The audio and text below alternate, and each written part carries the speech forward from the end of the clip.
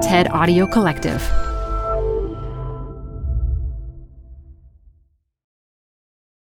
Reboot your credit card with Apple Card, the only credit card designed for iPhone. It gives you up to 3% daily cash back on every purchase. Plus, Apple Card has no fees, not even hidden ones. Apply for Apple Card now in the Wallet app on iPhone. Apple Card issued by Goldman Sachs Bank USA, Salt Lake City branch, subject to credit approval. Variable APRs for Apple Card range from 19.24% to 29.49% based on creditworthiness. Rates as of February 1st, 2024. Terms and more at applecard.com. Hi, I'm Debbie Millman. Canva is great for designing visual content for work, no matter what industry or department you work in. Nail your next presentation with Canva Presentations. Start with a professionally designed template and use it as a springboard for your design. It's a serious time saver. Time to present but can't be there in person? Enter Canva Talking Presentations. Record yourself presenting and add your talking head to your slides so your audience can watch your perfected presentation anywhere, anytime. Start designing today at canva.com. Designed for work. Design Matters will be back in a few weeks with new episodes. In the meantime, we wanted to replay this interview from pre-pandemic times, from December of 2019.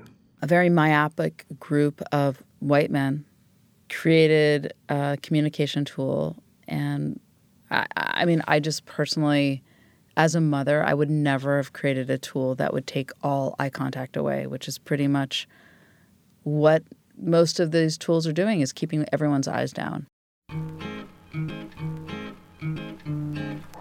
This is Design Matters with Debbie Millman. For 15 years, Debbie Millman has been talking with designers and other creative people about what they do, how they got to be who they are, and what they're thinking about and working on. On this episode, a conversation with Tiffany Shlain about how cell phones have taken over our lives.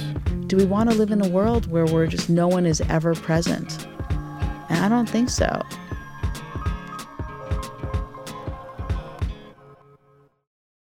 You see them everywhere, walking down the street, in bars and restaurants, even in your own home, at the table, on sofas and in beds. Maybe you are one too, a phone zombie. It isn't pretty. We have been taken over by our phones and the other screens in our life. Tiffany Shlain says there's an ancient remedy for this affliction. One day a week for the past 10 years, she and her family have simply unplugged. She calls it their technology Shabbat, and she makes the case for it in her new book, 24/6, The Power of Unplugging One Day a Week. Tiffany Shlain is no Luddite, though. She's the founder of the Webby Awards, a filmmaker, and the co-founder of the International Academy of Digital Arts and Sciences. Tiffany Shlain, welcome back to Design Matters. It's so nice to be back. Tiffany, I think I discovered something about you that I didn't know in the time since any of our previous Design Matters interviews.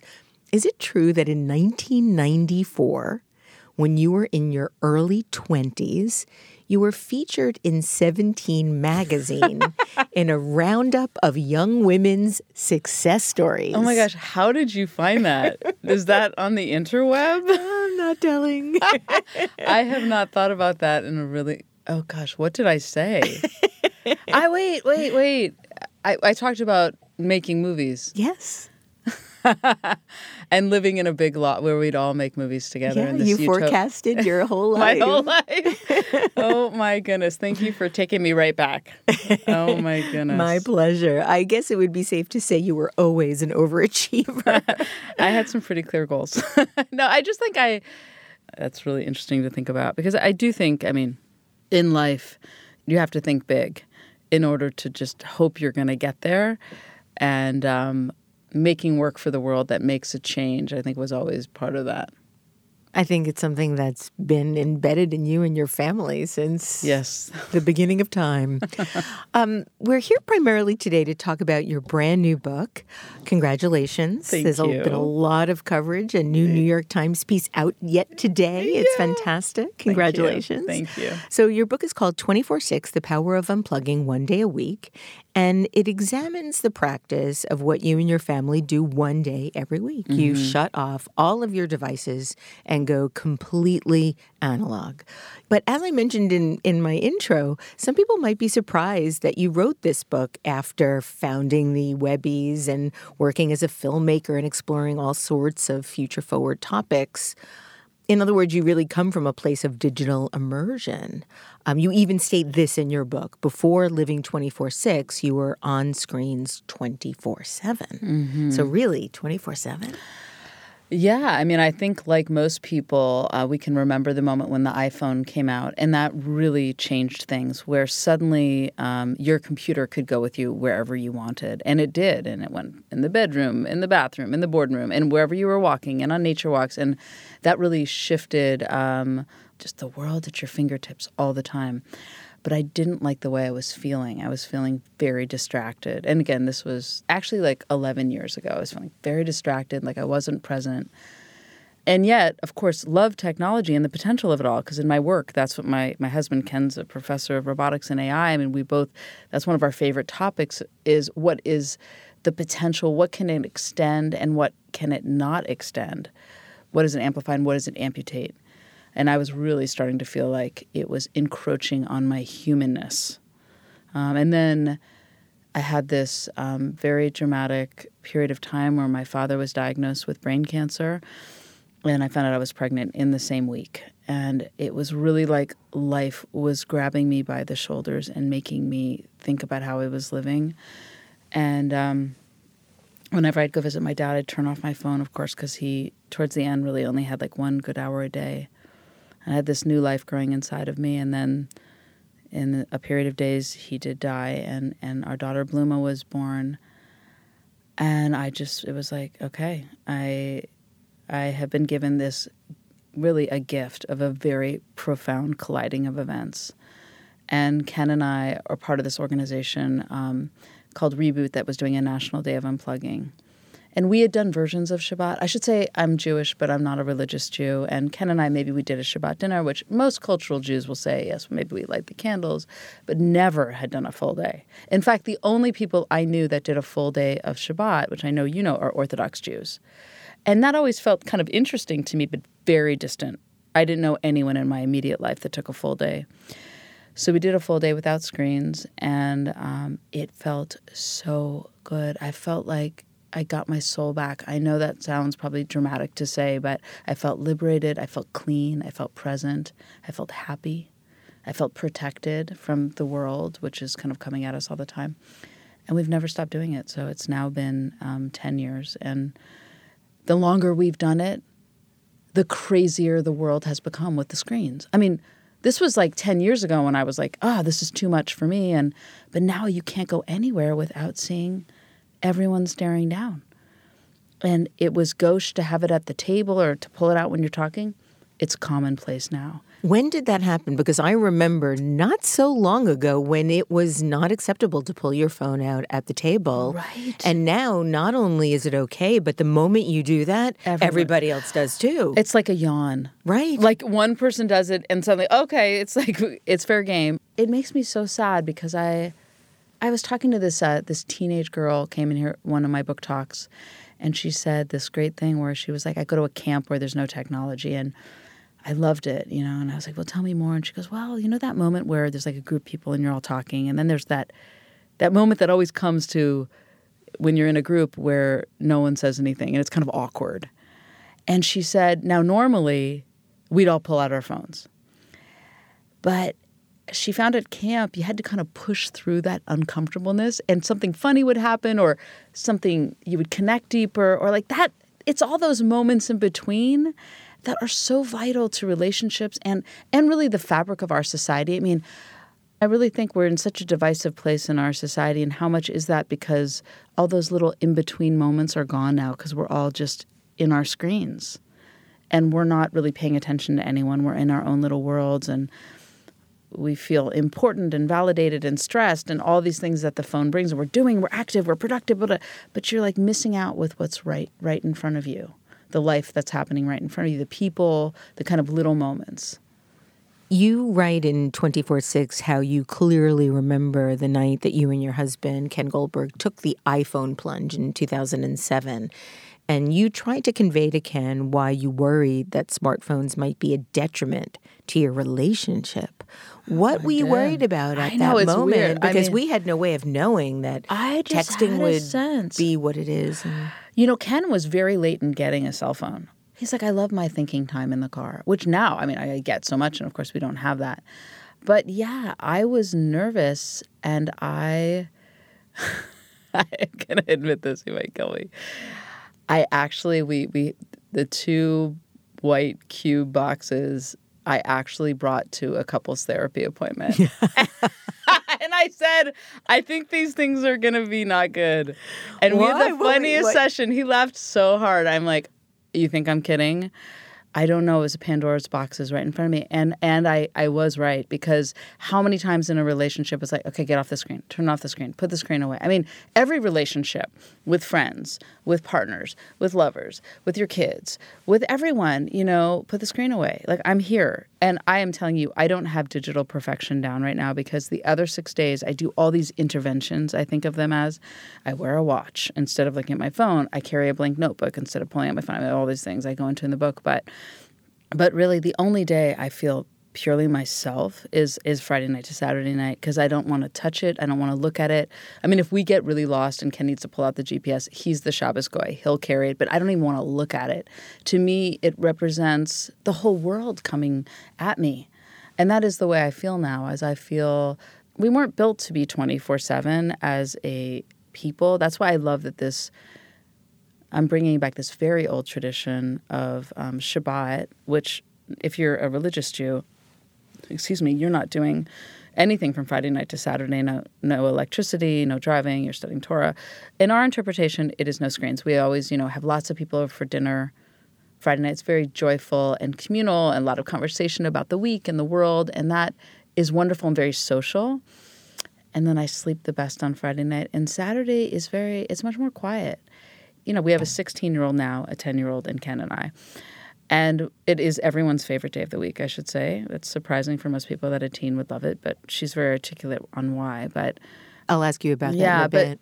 But it's a much more, we cook a lot, we garden, we go out biking, we do watercoloring, we read, we nap, but it's much more of a quiet reflection. I do a lot of journaling. And I think we've left no space for any inner thinking without it being interrupted or everything influencing it all the time. And there's great value in having some silence. Did you ever experience withdrawal through this process? I remember a time, and I'll actually never forget the feeling. It was in 2008, so 1 year after the iPhone came out. And my dad had triple bypass surgery. And that summer, I rented a little house near his up in the Catskills. That's where he was living.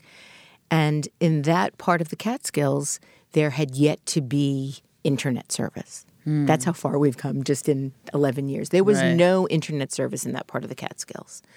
And I would go up. The first weekend I went up, I literally went through withdrawal. I went through the fear and the sort of shaking. And Tiffany, I was so desperate for internet. Did you drive somewhere? No. I actually connected to the internet through a phone. Oh my God. Because you could still do that. I remember that. It was like dial-up. Dial-up. Yeah. Oh my old AOL account still was. Wow. I could still get on. I was still able to use it, and that's how I got online. But I remember the feeling, that terror of not being connected, that untethering. Okay, I hear that, and I think when it happens when you're not expecting it, I can see that, but I think it's a positioning, because when you feel like, oh, I'm going to turn off my phones, I'm being deprived of the connection of the world. But the way I look at it and my family looks at it and the way I talk about it in the book is it's what you get back. It's like a radical act of protection in this world where you do all the things that you wish you had more time to do. Because we all know we read in a different way now. I mean, we're reading more than ever, but we're skimming. So when I read on my TextShabbat, like I put articles aside all week that I'm like, oh, I want to read and think about that deeply. Or I want to journal, I want to think deeply about that. Or I want to just do nothing. We're in such a state of optimizing and monetizing every frigging second that there's never a state of just being.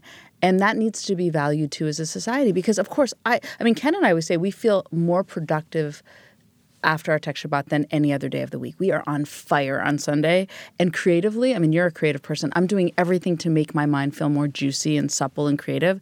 And I made a whole film about, Case for Dreaming, which is all about the neuroscience of daydreaming and how creativity, it needs to put your mind in this state of flow and where you're not focused on something in order to have links and creative thoughts. And I find I have the most creative thoughts on Saturday. I feel the most productive on Sunday. So I think it's the way I frame it in my mind. It's like, oh my gosh, I get this kind of sense of being back. And then I'm super psyched. Okay, this is the other dual effect. Is I rush towards Friday night unplugging for the Shabbat meal and just like I laugh so much more and just being present in a way I'm not the rest of the week. But then Saturday night, you reappreciate this incredible thing called the internet all over again. So it's like a dual effect every week because it is pretty miraculous. And we take it for granted all the time. And then I do appreciate it on Saturday night again. Like, oh, I get to text. Because, when we have a question on Saturday as a family, we'll be like, I wonder what and then we just sit there and we have to ponder. Let's take a road trip to the library. Oh, we do. We pull out books. We do go to the library a lot. I mean, I'm a fan. You detail how the Puritan Sabbath was extremely strict and detail how in 1789, according to legend, President George Washington was stopped by an official for riding his horse on the Sabbath, a violation then of New York state laws. Washington got off with a warning when he explained he was actually riding to church. Tell us about some of the other historical roots of Shabbat. I find it so interesting that despite specific belief differences, so many different tribes organized around belief have so many of the same rituals. Yeah, this idea of a day of rest is so fascinating because before a day of rest, time just went on and on and on and on and on. There was no rest. And then when a day of rest happened, the Sabbath or Shabbat, it was for everyone. It was for everyone in the household. It was for all the animals. It was like the first act of equality. And it completely changed society. And it was a radical innovation then. I'm trying to bring it back to make it the technology of today. Let's bring the technology of rest back into our lives. The book has a lot of history. I go into a lot of neuroscience, but I also just have a lot of proposals for the tech industry too, because this world we created, I don't want people to feel like this is inevitable. Oh, we live in a 24/7 hustle, always on, always available. And I think we need to rethink that because all you have to do is extrapolate out how that's going to be. On book tour, everywhere I've gone, every different age group, they're all coming at the issue from different, times they've been online or whatever, but everyone on some level says it doesn't feel good. Right.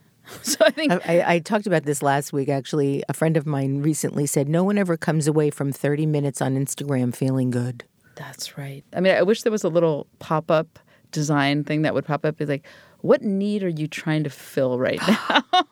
Would be good. What need before it's like an you ad post? blocker. Yeah, exactly. Yeah. It's an emotional therapy. A need checker. Yeah, what's going on? Is there some other way you could fill this need? Is there something you could replace the scrolling with a bit of joy? Like this is another part of the design. It would ask you 15 things you wish you did more of. And then as you pulled out your phone, which we do 80 times a day, just as you flicked your wrist, it would pop up and suggest the other things that bring you joy, that fill you instead of drain you. One thing that you were just talking about in terms of big picture thinking and your husband wanting that time to be able to think in the car, Can we only do big picture thinking when we're not busy?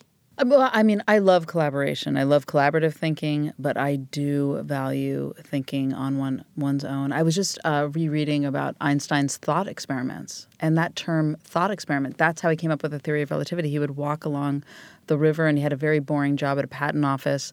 And he called them thought experiments, where it wouldn't look like he was doing anything, but he was figuring out theorems and, postulating about the universe in his mind.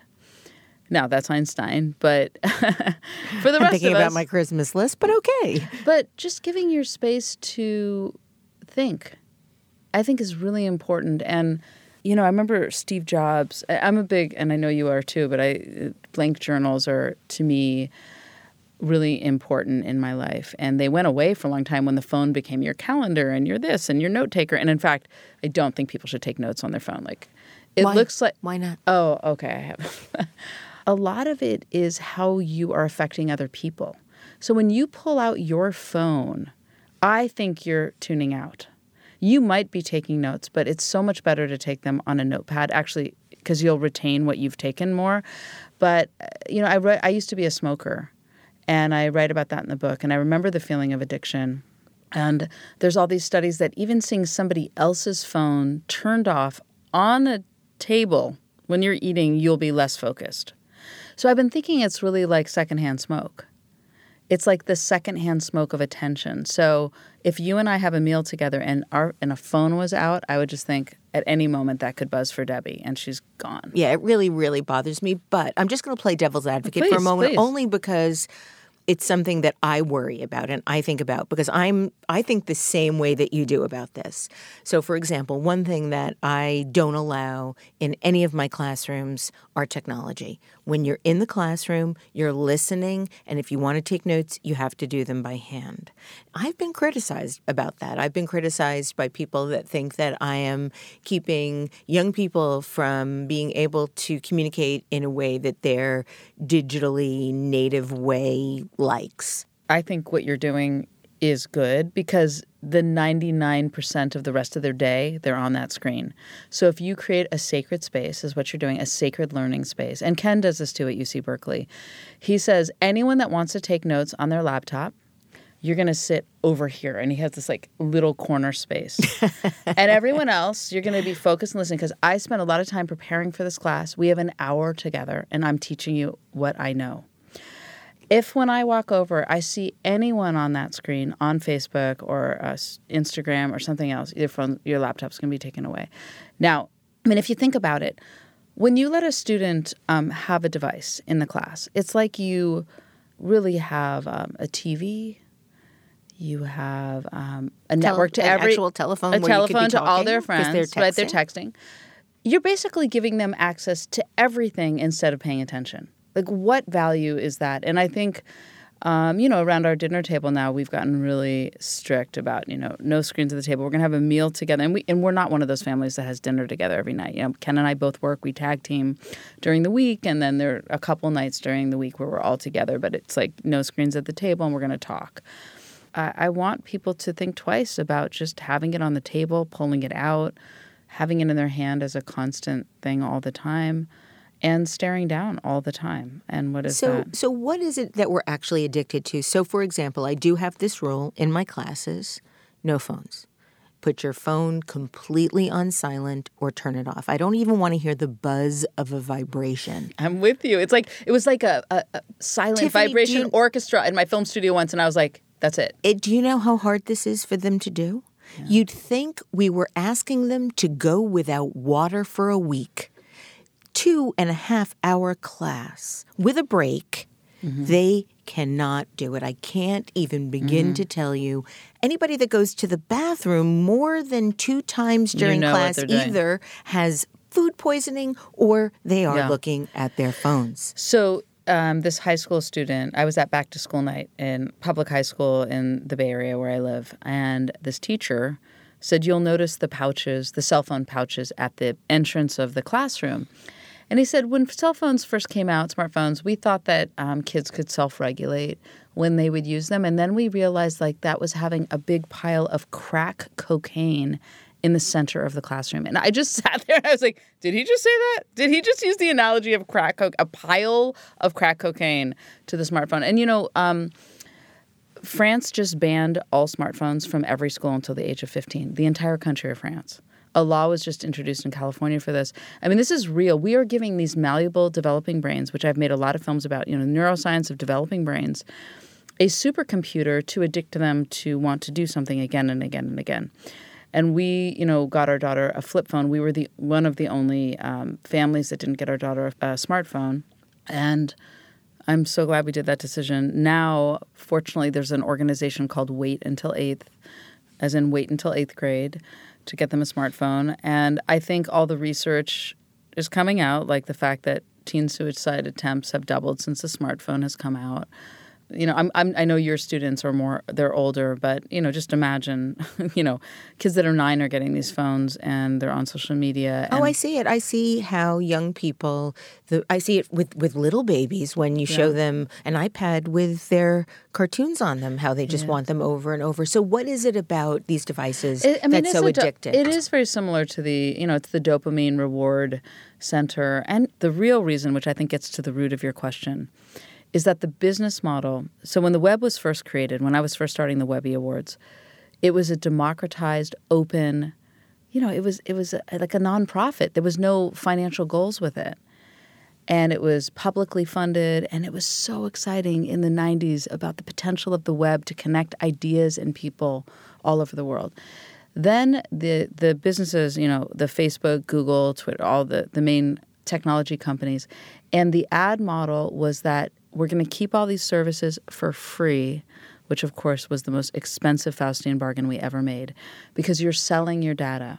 And thousands of engineers and behavioral scientists, their job is to figure you out, your likes and your dislikes, and to try to keep you glued on that screen all the time. And now, as we've seen with the election, and we're living in the results of this presidency for the last 3 years, of manipulating political beliefs, making people want to believe a certain way. So Tim Berners-Lee, the founder of the internet, just came out with this great op-ed about ways to fix the internet. And he's got some incredible proposals. I'd recommend your listeners check it out.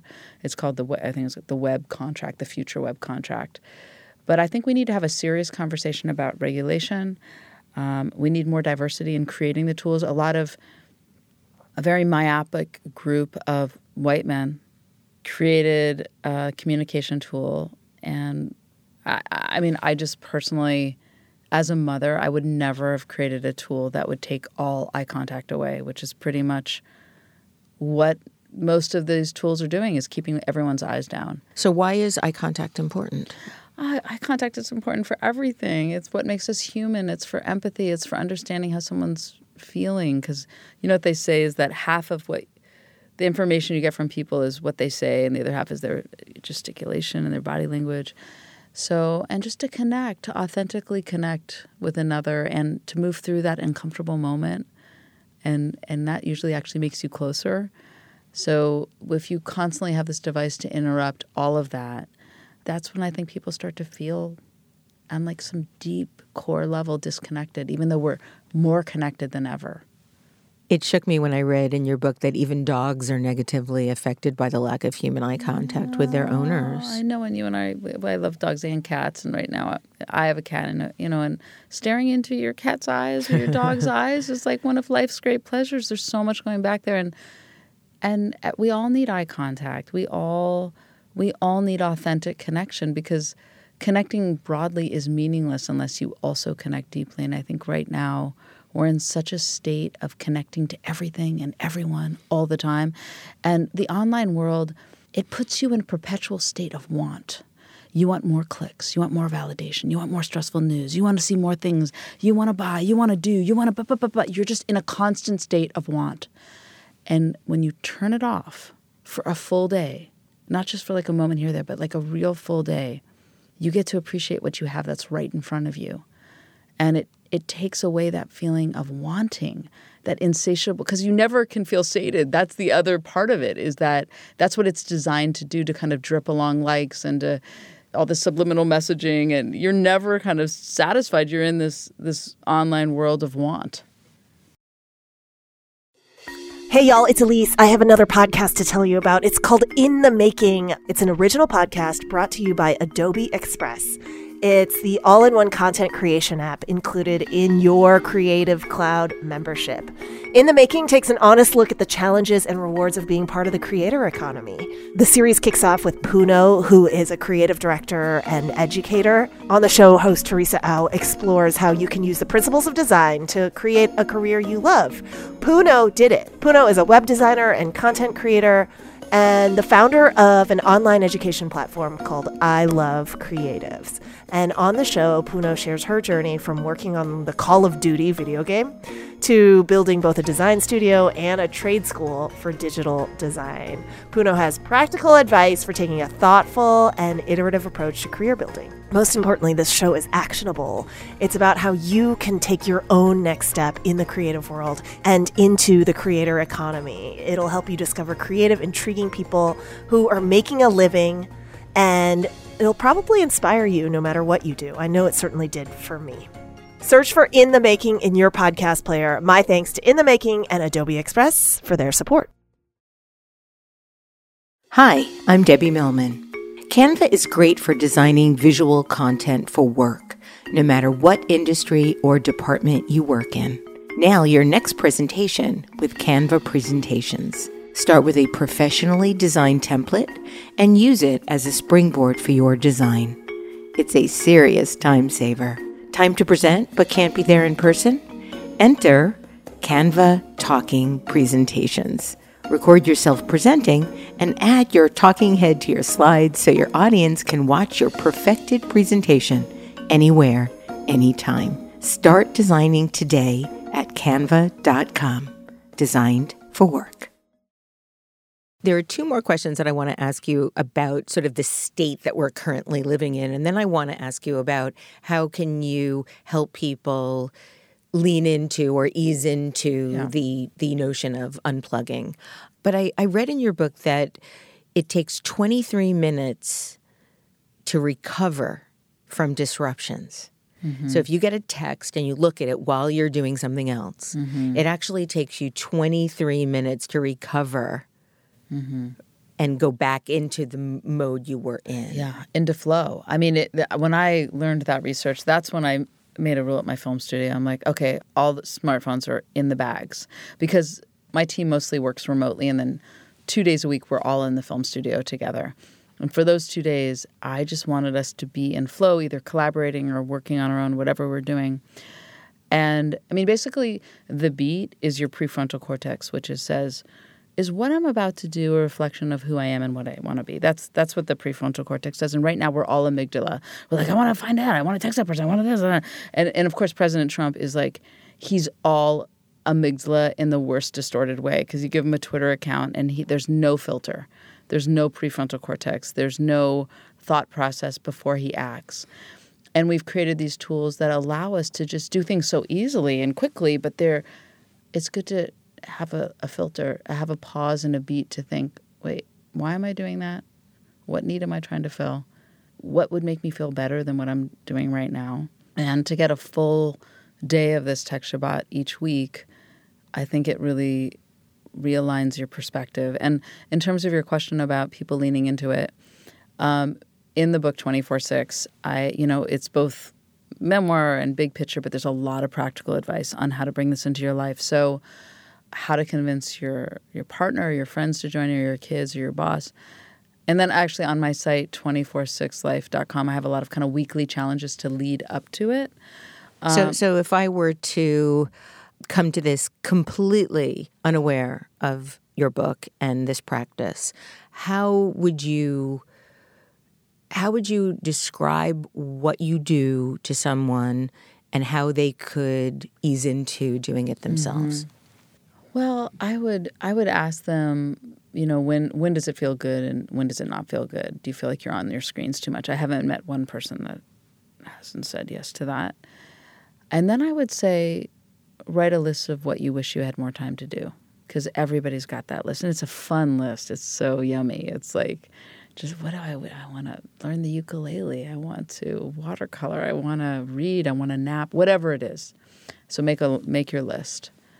And then I'm more of a like jump into something, but if you wanted to take baby steps, something really profound that I've done is I don't look at my phone first thing in the morning, which I was waking up and turning over and turning on that phone and going to the New York Times app. And this was right around the time of the presidential election, and I was getting so stressed out. So my day was starting with stress and cortisol and all of that. And now I wake up and I journal. Now, that gives me joy. That might not be for everyone, but it really frames my day. But I guess I would say to anyone, could you replace looking at your phone first thing in the morning with something else that gives you joy?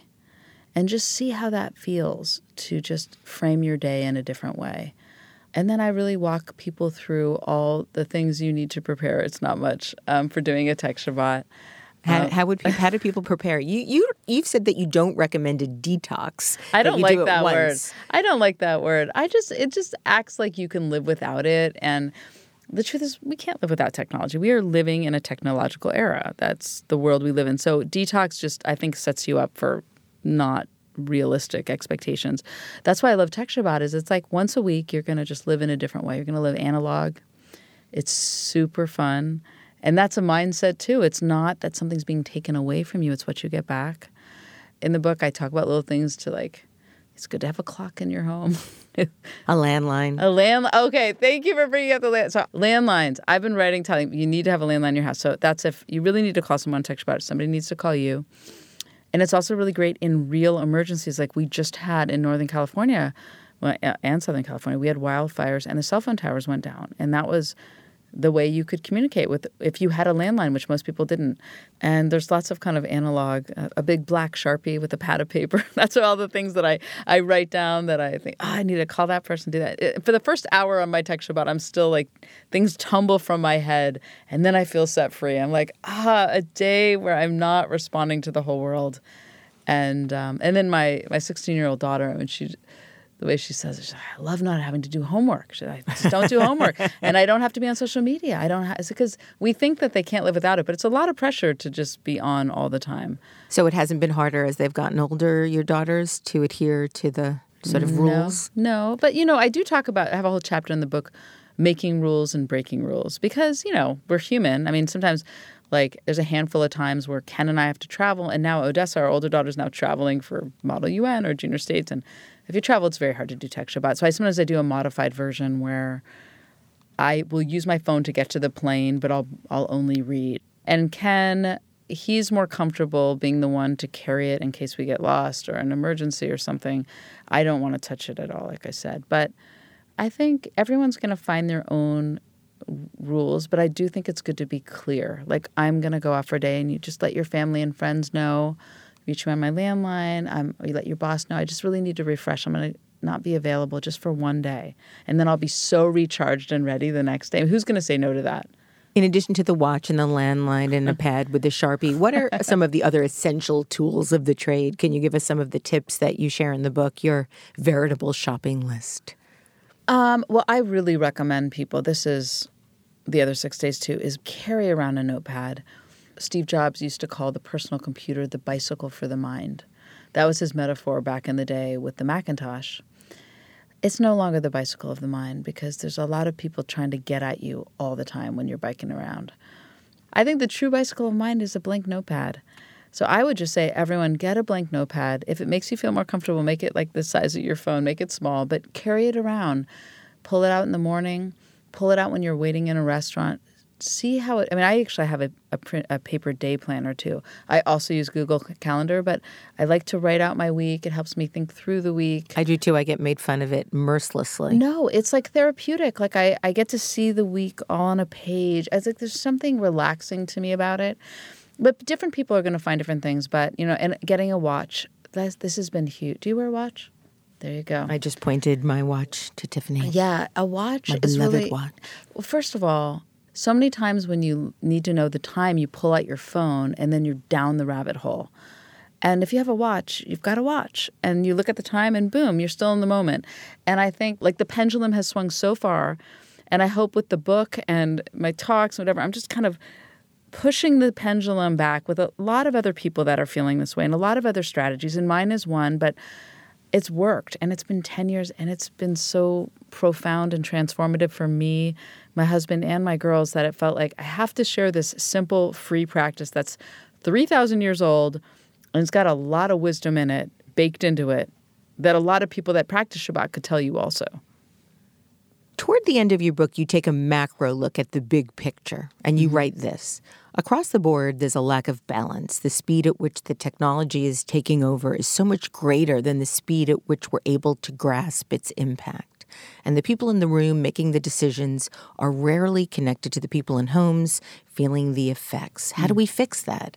For those systems to flourish in the years ahead, it's vital that we think back to the original version of the web and do a better job of integrating significantly more diverse perspectives into the creation of these products and devices, and that we think through and legislate the outcomes more carefully. So, Tiffany, my question is, what do you think our future is if we don't put the brakes on our digital addictions? I mean, there's a couple futures, dystopian futures I foresee. I mean, when you walk around New York and everyone's head is down, that already is dystopian. I think that's going to impact our evolution in our ergonomics. Oh, for sure. They even said there's like a bone growing out of our neck. First of all, it's very unflattering also to have your chin down. You have a double chin. It's like, that should be enough. When you forget you're on selfie mode and you're like, yeah, that's what we see. But do you remember the movie WALL-E where everyone was just like in the recliner drinking a sugar drink and staring at a screen? That's another vision. But listen, the screens are going to go away soon.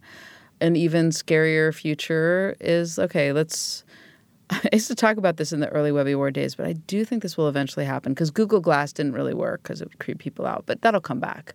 And then just imagine if people had contact lenses and I'm talking to you and your students, let's say they could just be clicking through streams with their blinking and you wouldn't even know, because the big thing is the earbuds. And how many times you've been walking down the street and I'll be like, oh, hello, I don't know if this happens in New York, but I'm in California. Hello, and they don't respond. And then I see the earbuds like peeking out. I'm like, oh, they're totally didn't hear me. Or people talking to themselves. We used to think that was somebody that maybe was crazy, not 100%. So as those get smaller and more microscopic, it's going to be harder to tell when people are with Black you. Black Mirror, baby. Yeah, but even more important, we need to have this day where we remember what it's like to think and be by ourselves and to be with people in the room, appreciate the things right in front of us, and give us the space to think about what is the world we want to create. I mean, right now, when I started the Webbies, there was just like a handful of millions of people online. Now there's over half the planet is online. And how do we have an important conversation like this about the design of the internet? Is this healthy for us? Should we be rethinking incentives and rewards of the business model? Should we be rethinking regulation? Yes. And because when the second half of the planet comes on, what are the conversations we should be having? Because on the one hand, that's so exciting to me because to think about some of our greatest challenges with all this brain power coming at it from all the different perspectives, I mean, that's when insights are going to happen we can't even imagine. But do we want to live in a world where we're just no one is ever present? And I don't think so. You write that change can begin with some basic concrete steps. Unplugging once a week is a foundational one, but it doesn't end there. What kind of regulation are you proposing? What kinds of changes should be made from a governmental point of view? I mean, there's a couple things that needs to happen. We need to have more translators on what's happening, actually elected into office, so people that are more technologically savvy to understand what the consequences of the technology are. But we also need not just government, but like as a mother, I'm like, why did you guys create this tool that's like addicting and sucking all these kids' brains up, And so I think having more diverse boards, people of color, women, people being affected by the technologies to be able to give feedback to the tech companies and maybe make them take a left turn instead of a right when we're like, this is really not good for our kids. I mean, there's been plenty of articles about how the tech titans of Silicon Valley don't let their kids on screens. I learned in 24/6 that when Netflix CEO Reed Hastings was asked who the company's biggest competition was, he responded with this answer: not Amazon or HBO. We're competing with sleep. Right. And sleep is important. We are all and again, I do not like the word binge. maybe staying up till 2 and 3 in the morning watching 12 episodes of something is maybe not, and as a filmmaker, I'm like, enjoy that piece of work and then take a break and come back into it. I guess, the fact, and I see this with my daughters just watching episode after episode. I'm like, okay, screen's off. We're going outside, you know? Yeah. My brother actually has a term he calls it screen face. That's so funny. Yeah, when they get that sort of blank look because they're so deeply immersed in face. Teen Titans. Gosh, I love that. And then if you tell them to turn off, just see anyone's mood when they're told to get off of a device. Everyone gets aggro. And that's, again, another thing with the texture bot is no one's trying to get anyone off. It's like you're doing it with someone. Right. And you're doing it with your family, your partner, with your friends, and it's fun. You're like, okay, we're going to play a board game. We're going to draw. We're going to go out in nature. We're just not going to do anything that involves screens. Before we sign off, I'm wondering if you could read a short passage from the book for us, one that I've chosen. But I'd love it if you could let my listeners know the backstory around this specific excerpt. So I mentioned at the top that my father, Leonard Shlain, I was really close with him, and he was all about presence. I mean, actually, at his funeral, that was the number one thing that people said to me, different people that I knew or people I didn't know. He said, your father always made me feel like the most important person in the room, and he conveyed such a presence. It was amazing. And when he was dying, I mentioned there was times when he only had 1 good hour's sleep, and on his last days, he actually lost his ability to speak. And right before he lost his ability to speak, he said, I have something really important to tell all of you. And he gathered my siblings and his best friends around and his wife, and we all were around the bed, and it was like he was about to tell us the meaning of life or the universe or something really simple. And we all leaned into him, and then he lost his ability to speak. And then for the next 8 hours or so, we just connected with him with our eyes, which was super powerful. And again, eye contact and empathy and connection. It was just so intense and beautiful. And then he died. And so this is the end of the book. I hold myself together for it. Okay. If I have the privilege of living long enough to see my hair turn gray, and if I experience the joy of having grandchildren that I can hold in my sun-spotted hands, and if on my final day as my body's shutting down, I lose my ability to speak, with only my eye contact left, I would hope Ken, Odessa, Bluma, my brother Jordan, sister Kimberly, best friends, and grandchildren are all gathered around me, leaning into me, close enough to hear what my eyes are saying. Here's what they try to convey.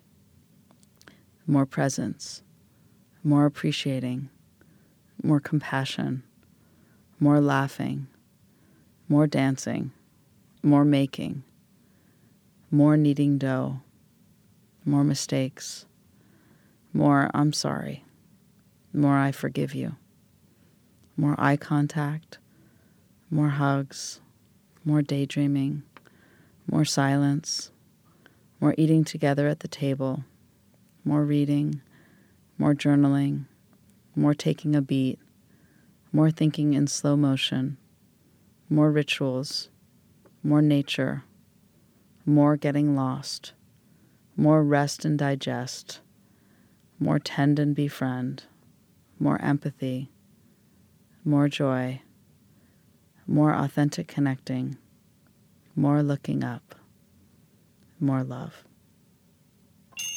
Tiffany Shlain, thank you for always illuminating what is happening in the world with such grace, intellect, and optimism. Thank you for having me, Debbie.